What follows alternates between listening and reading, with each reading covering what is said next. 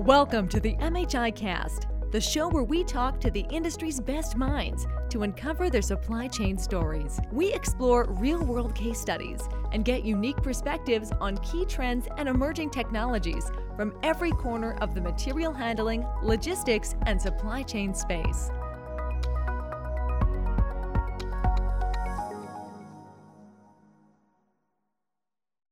Our world is in a time of incredible transition. Our lives are changing every single day, and many industries are still experiencing disruption.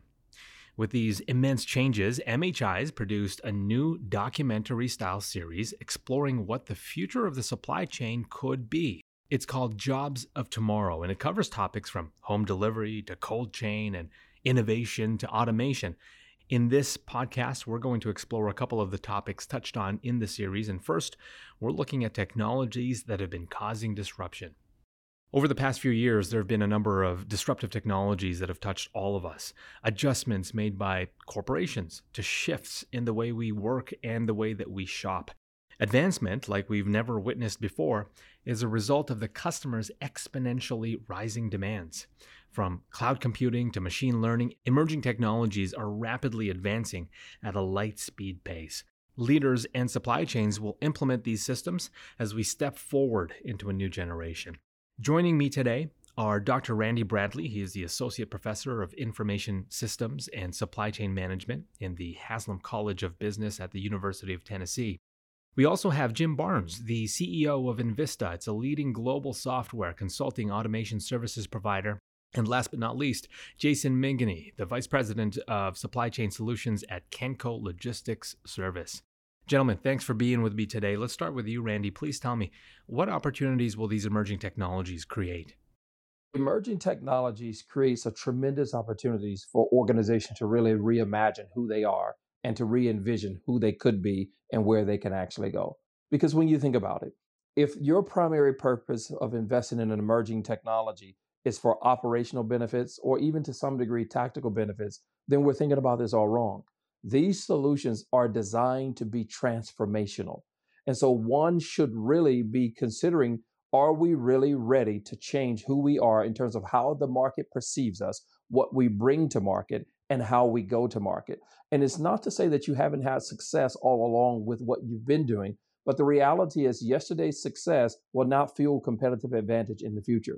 And so the emerging technologies of today are to position you and to allow you to have the infrastructure that you need to capitalize on opportunities and needs that have yet to manifest or that your potential consumers and clients have not been able to articulate. Appreciate that. That is amazing. And what you're saying is they're here to make our lives better. Jim, what's your response to this? What do you think are some of the biggest opportunities with emerging supply chain tech? Look, I think the biggest opportunity is around AI and ML, right? It is, unfortunately, let's take a step back. Artificial intelligence and machine learning is nothing new. It's been around for many, many years. What's happening now is the fact that computing power is starting to actually keep up with the algorithms. And so I don't need a room of servers the size of this, let's call it this area that I'm speaking at today. I can actually do cloud computing today. And so now the algorithms themselves can actually work, right, based upon the fact that hardware is actually keeping up.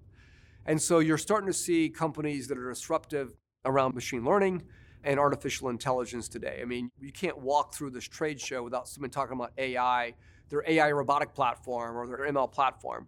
And I think the question is it hype, right, or is it reality? And there's a combination of both. I think you have to be educated to understand really what machine learning is about. But at the end of the day, right or wrong, it's still math, right? These are still algorithms that are being written by folks that are much, much smarter than I am, right? That have operations research backgrounds or data science or their PhDs in applied mathematics. But it's just coming to the foray because I think today hardware is actually now being able to keep up with the algorithms that are being developed by some of these brainiacs. And in your opinion, what other emerging tech are you seeing implemented? Oh, wow. I think you're going to start to see, and you're already starting to see much more transportation around autonomous vehicles today in the marketplace, especially around transportation shortages for labor. You're going to start to see, again, much more highly automated distribution centers today using warehouse execution systems that are built around AI to optimize orders dynamically. Yeah, I mean, I could probably go on and on in terms of technology. But at the end of the day, right, you have to focus on, my only advice is you got to focus on business outcomes. So what's the outcome you're trying to achieve? And I think the biggest challenge is going to be the flexibility and the agility. I love automation, but once you put a GTP system in or put, 3 miles of conveyor into a facility, you can't move it, right? It's there. And so I think what's going to be interesting is to determine how people can put automation in that is actually much more flexible. It's almost like a building block, right? I can actually take a 3x3.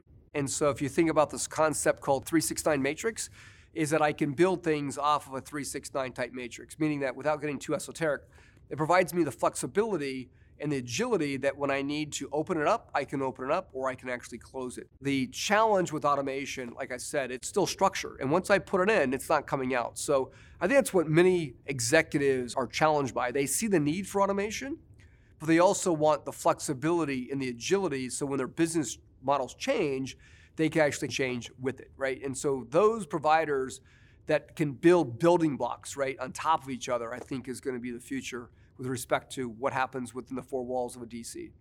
That's a good point, but I've also heard that some organizations aren't seeing the return on investment that they expected from emerging tech. Randy, could you speak about this and why that may be the case?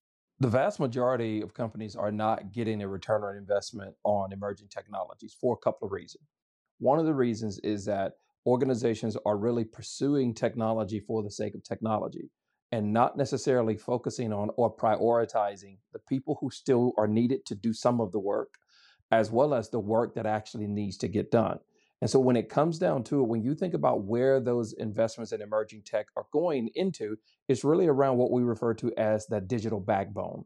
But the problem is that most organizations have lost sight of the operational backbone, which deals with their core systems, such as their ERP, their customer relationship management systems, their warehouse management systems or warehouse execution systems, and so forth.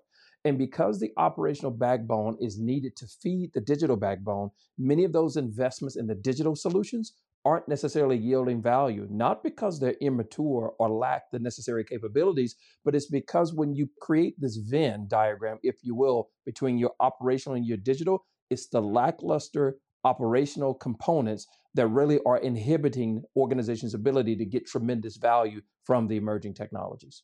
So starting your investing adventure for the sake of technology is one of the things you claimed was the incorrect strategy. Let's go back to that. Can you reiterate the flaw in that logic? In my experience, I find that companies will tend to start their journey with a shopping list of the technologies they want without giving really any thought to what's the process that we're trying to enable, whether or not that process needs to be modified or adjusted. Because when you go to market looking for a series of technologies, you will find them. And I think it really comes down to this notion of understanding transformation is not inevitable just because you invest in solutions. So we have to really separate digital and transformation. You can digitize data, you can digitize process, but then when you really think about the transformational piece, it comes down to the question of, are we really interested in changing our business and or operating models, or do we really just want the new shiny toy?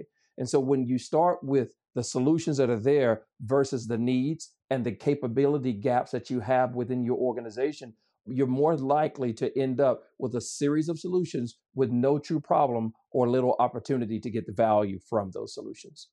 Robotics and automation is making huge inroads in supply chains, and they can be adopted in a variety of ways. Jason, could you speak more about the various ways that you can introduce robotics and automation into your operations? There's two ways you can do it. The old way is CapEx, right? So you go out and you get a quote. They come back and say it's going to be $3 million to purchase 25 robots. And then you've got to maintain them, right? Then you've got to install them. Then you got to connect them. Today, everything is as a service. Robots as a service, packaging as a service. There are machines today that will create a box that is exactly the size of the order. That's packaging as a service, right? They give you the machines. You buy the corrugate from them or the dunnage from them, but they give you the machines, right? Same thing with robots as a service. You don't own the capital. You're basically renting or leasing that capital. If you need extra, then they can send you those extras. And then when you don't need them, you just send them back. Absolutely. It's interesting to have so many options to investment in these technologies. Thank you, gentlemen, for joining us today. It's always a pleasure to find out and learn more about your perspective on the industry and what's happening inside it. We all know about the labor shortage in the supply chain and how it can be difficult to find and retain workers. And so another one of the topics we asked our experts about for the Jobs of Tomorrow series was how to recruit and retain people. And with new technologies, there come new job opportunities as well. So it's important to hire the right talent. Now we have John Paxton, the CEO of MHI. We also have Brian Devine from Industrial Workforce Advisors and Kevin Blankespoor, the SVP and GM of Warehouse Robotics at Boston Dynamic, to tell us about recruitment and retention of supply chain workers. Gentlemen, we're very happy to have you here. John, let's start with you. Let's appeal directly to the workers first. Can you tell me what are the different job opportunities available in supply chains and how much talent is needed in our industry? The talent need is phenomenal because supply chain, it's been expanding and the technology and the innovation has been expanding.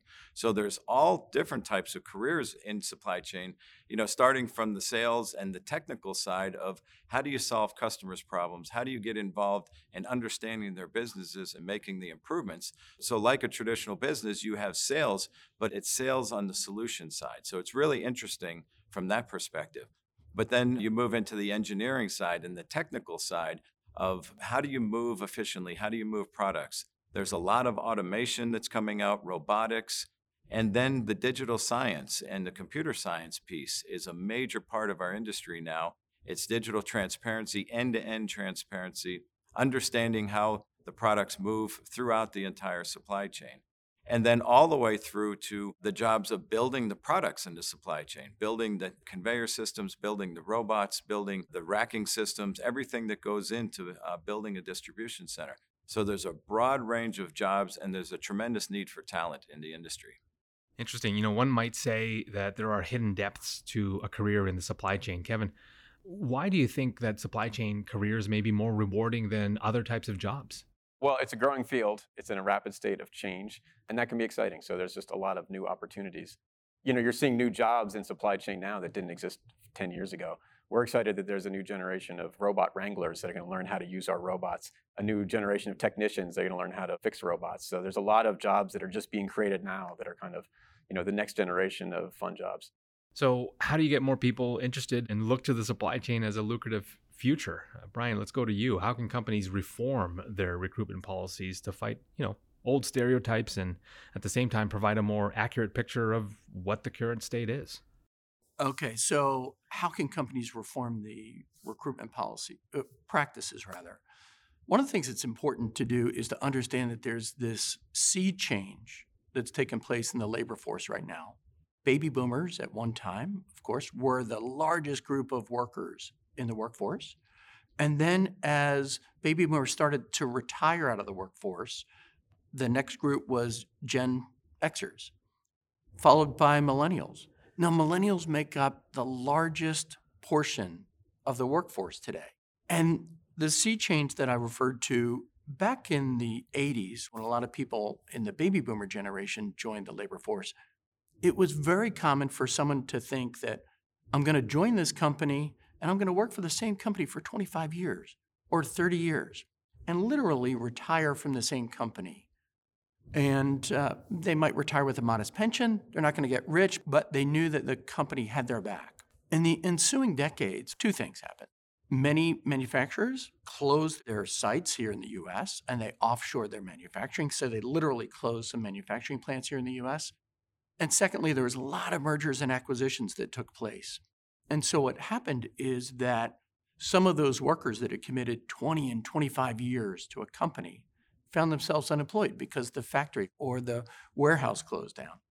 And so these millennials saw their mom or their dad lose a job after committing 25 years to a company.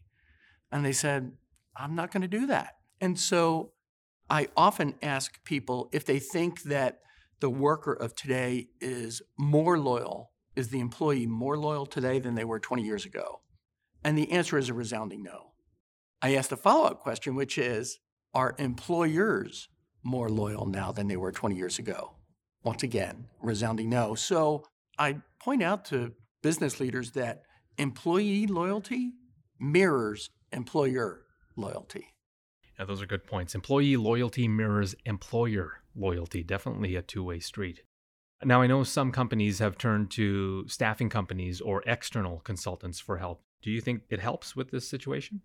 Yeah, it certainly doesn't create any more people, but what happens is that it frees up some of the HR managers' team to work on retention rather than recruiting. And when there's so much opportunity, the recruiting efforts have doubled and tripled. And so it takes double the time or triple the time that it did in the past. And so what we see is that staffing companies are a really good way for companies to gain new workers and get a chance to try them out before they offer them a full-time job. Also in the logistics space, specifically in e-fulfillment and e-commerce, the need for labor changes dramatically based on the order flow and the demands. And so it's impossible for companies to ramp up and ramp down quickly to accommodate those. Totally, that makes sense. Having internal resources focused on retention. Kevin, let's go back to you. Why do you think that retention is a challenge? I think a lot of it's supply and demand, right? Especially in the technology fields. People are hungry to hire the best talent in technology, and that pool's only so big. So I think you see a lot of companies struggle with retention. The key is really having super engaging work, and as long as people are learning, I think they'll stick around. But there's a lot of competition for top talent now. And do you think there are other aspects like culture that play into this as well? Certainly, I think, if you see work-life balance, that's a big one. I think if you see continued opportunities to learn new things and stay state-of-the-art in your field, people are attracted to that. Well, there's absolutely no doubt there are many things and multiple layers to consider for recruitment and retention. Gentlemen, thank you so much for sharing your insights. And thank you for listening to this installment of MHI Cast featuring some of the experts and topics we covered in the Powered by MHI docuseries, Jobs of Tomorrow. The series is live now on MHI View at videos.mhi.org